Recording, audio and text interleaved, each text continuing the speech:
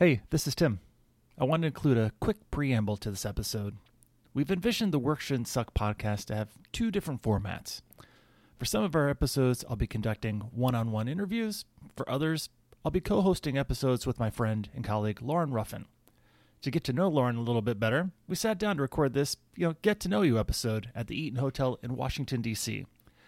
Eaton loaned us their radio studio, so we likely are launching this podcast series in the fanciest way possible, and it's all downhill from here. Without further ado, here you go.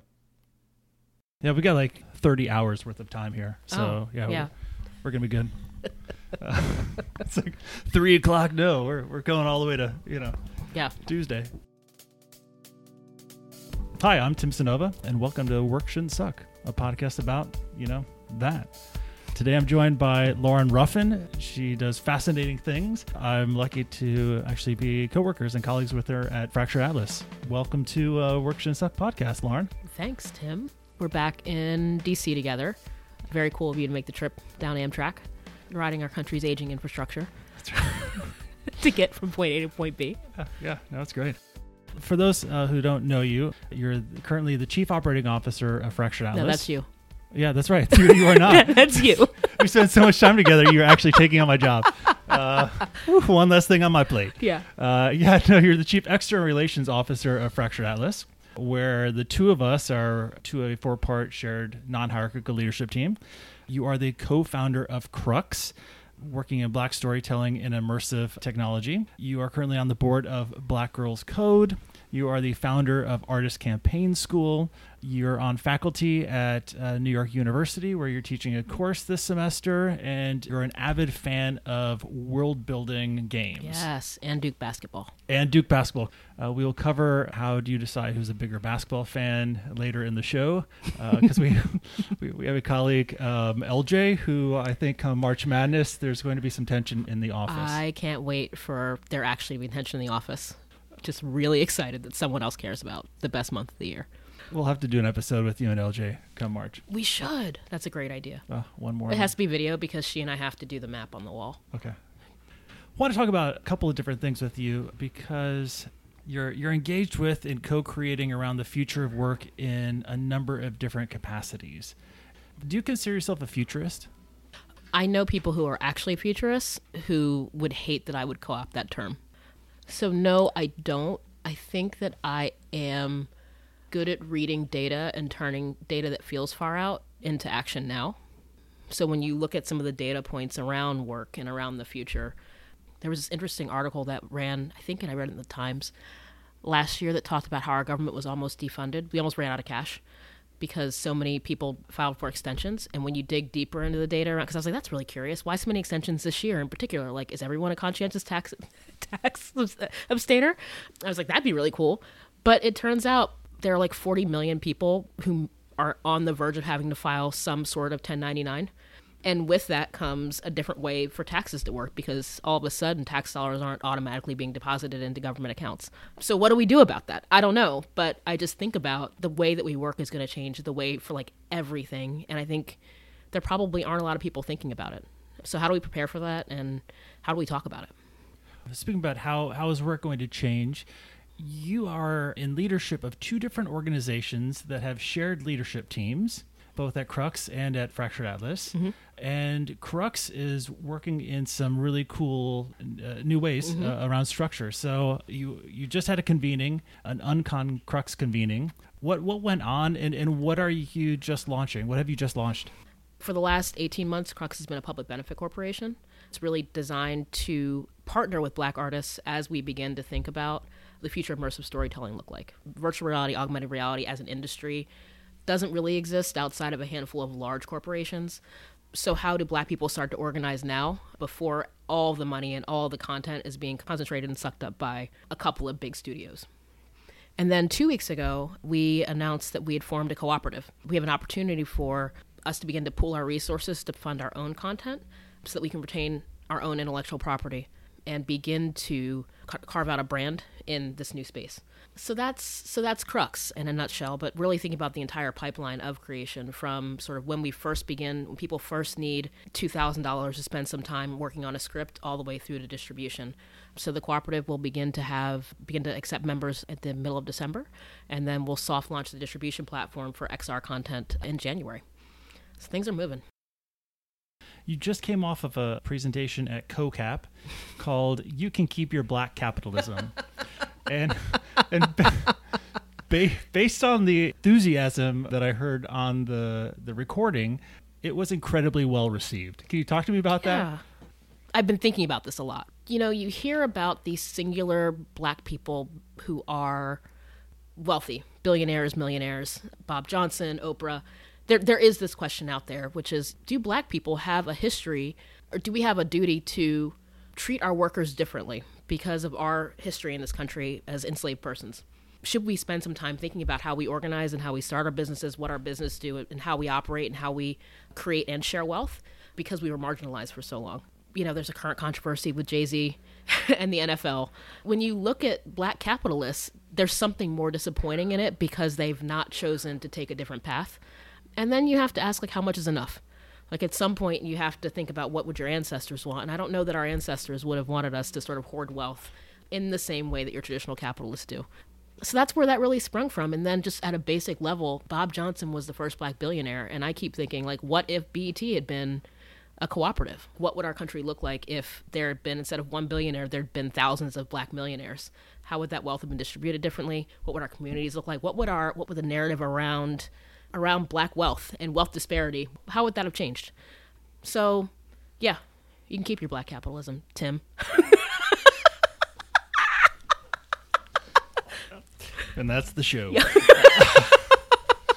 So what was reaction like after your presentation? It was because it was about a 5-minute long presentation. Yeah, it was just a quick one. I think people were interested. You know, I think I was like the second or third person. It was like a lightning round type thing. I'm always surprised that, I think back to the world building and some of the things that you and I talk about a lot. I'm always surprised that people don't ask why, like, more often. And I think there were people who were like, I had never thought about that before. And I'm like, that's why you're so sad when you have essentially, like, capitalism has pitted Jay-Z against Colin Kaepernick. Like, that's why it feels that way. Because we do have sort of different expectations of a guy who grew up in poverty, you know, selling drugs and has made it. We want him to do something different with his wealth. And the reality is he hasn't, and people are sad about it. We don't have the words to talk about it. You said people don't ask why enough. We've had conversations recently around the why around virtual work and fully distributed organizations, and sort of the disconnect that people have with even imagining what the future of work might look like when it doesn't include a physical space. Mm-hmm. Has that conversation surprised you in any way, or what do you think that will help connect the disconnects? There are a couple of things happening. One is the shift in just the demographics of the workforce. In the U.S. generally, folks in leadership tend to be a little bit older and have really latched on to this notion of the idea that you owe some loyalty to your employer and what the sort of worker-owner relationship looks like. I mean, since I've been in the workforce, even last 15, 20 years, that's changed. Right down to, you know, how much, one, like, technological advances mean that, like, you really can have almost the same level of oversight. I'm going to use that word with, like, their air quotes up.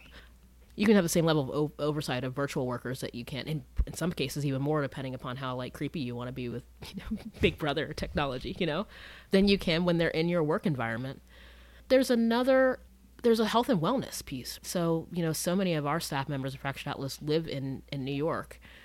I gotta say, like, how can you expect someone to bring their best selves to work when several of our employees who are Black and brown people, and especially women of color, have experienced harassment in the subway system?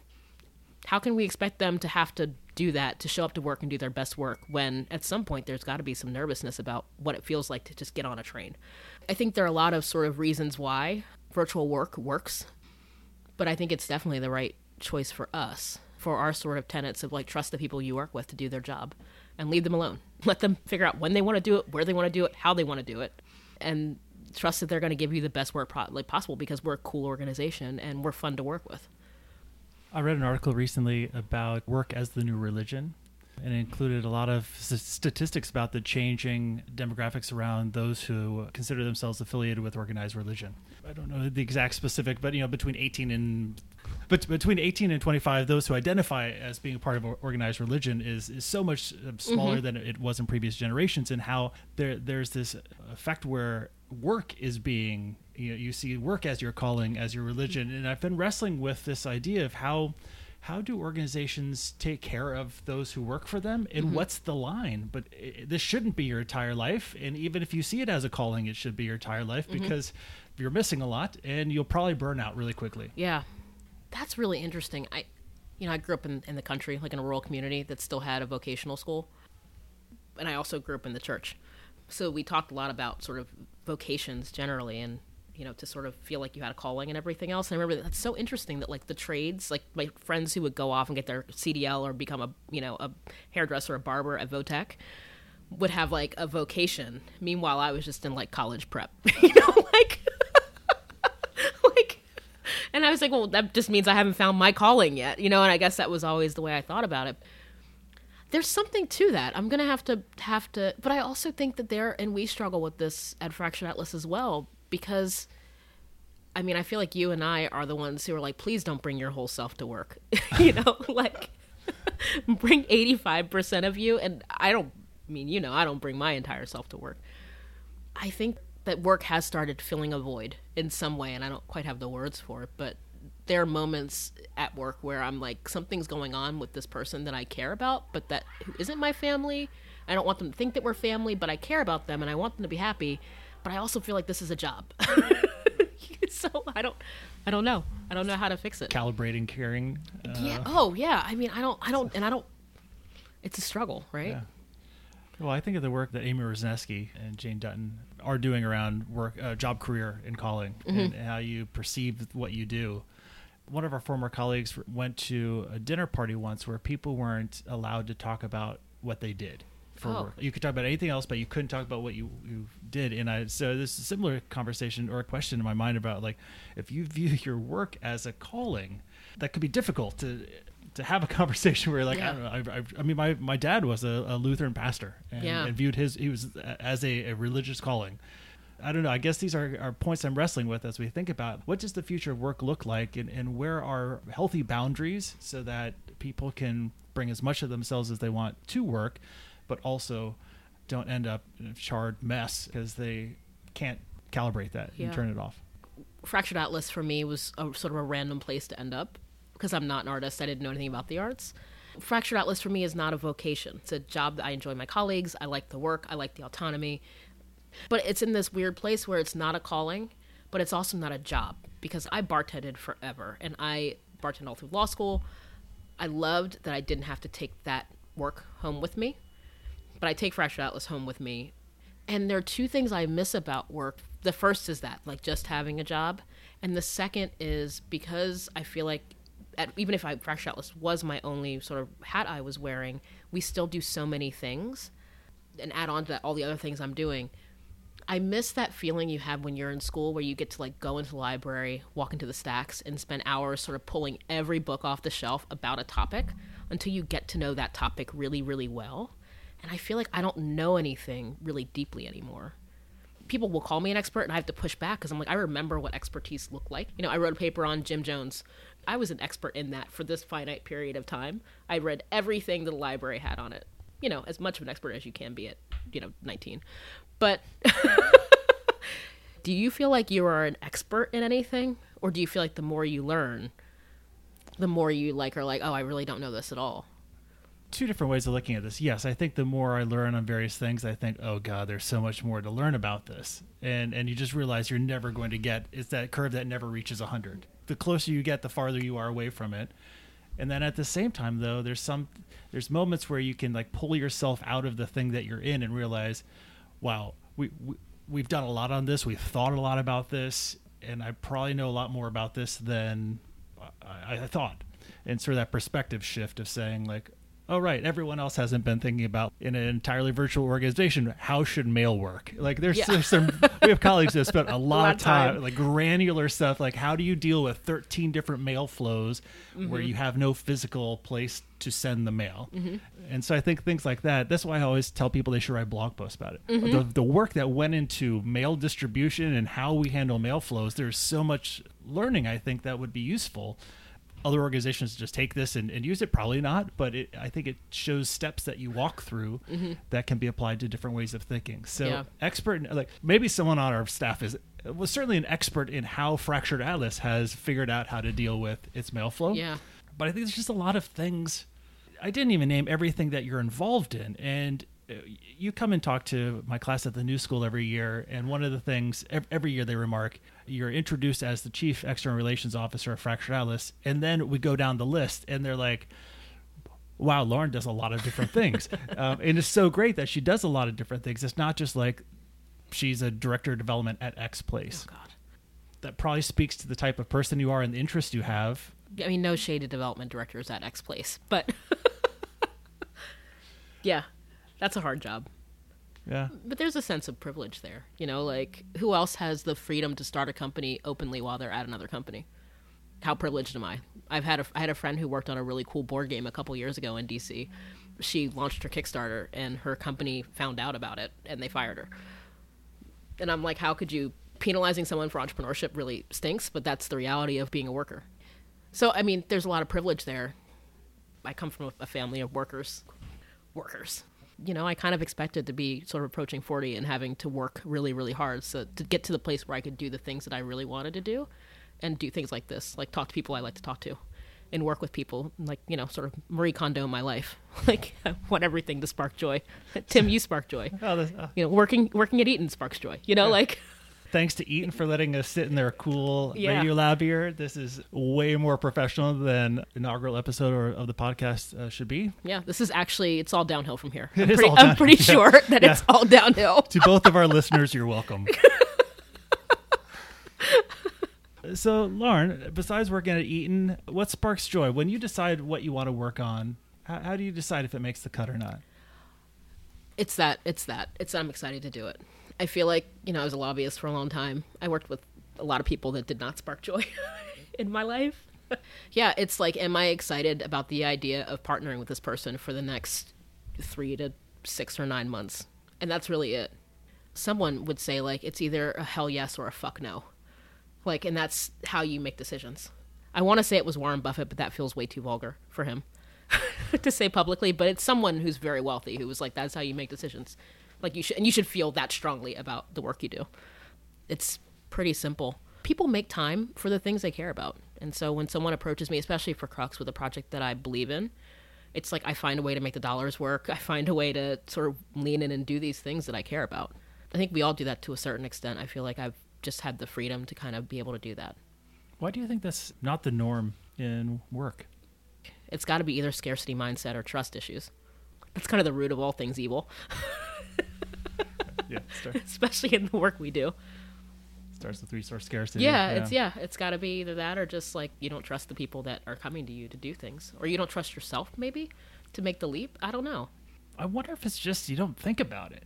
It's that thing that you do, and it's like, this is how an organization should work. This is how a board should work. This is how an annual appeal should work. And you don't ask the why and question it in a way that allows you to see the autonomy and agency that is there. Yeah. That's certainly not the entirety of it. That's probably several books long. Yeah.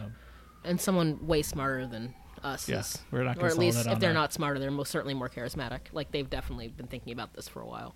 As we wrap up, I want to know, how many bikes is too many bikes to own? You're an avid owner of bikes, so what's too many? This is a really relevant question in my life because I'm moving into a place with a garage. Sky's the limit. Yeah, that's exactly it. Like, I'm sitting here being like, the garage is approximately like 200 square feet, and each bike takes up this footprint. So I don't know. There's a difference between having a hobby, which is bike riding, and buying bikes, which is kind of what I do. I buy bikes. I think 10 has to be the number that I have to keep beneath. And I'm at 5 right now. 10 is almost like a small bike shop. Yeah, so I think 10 is my personal bikes, but I also, have 3 other people who I cohabitate with. 2 who have little bikes and 1 who has a full-size bike. There are 9 bikes in the house right now. But I just have limited myself to 10.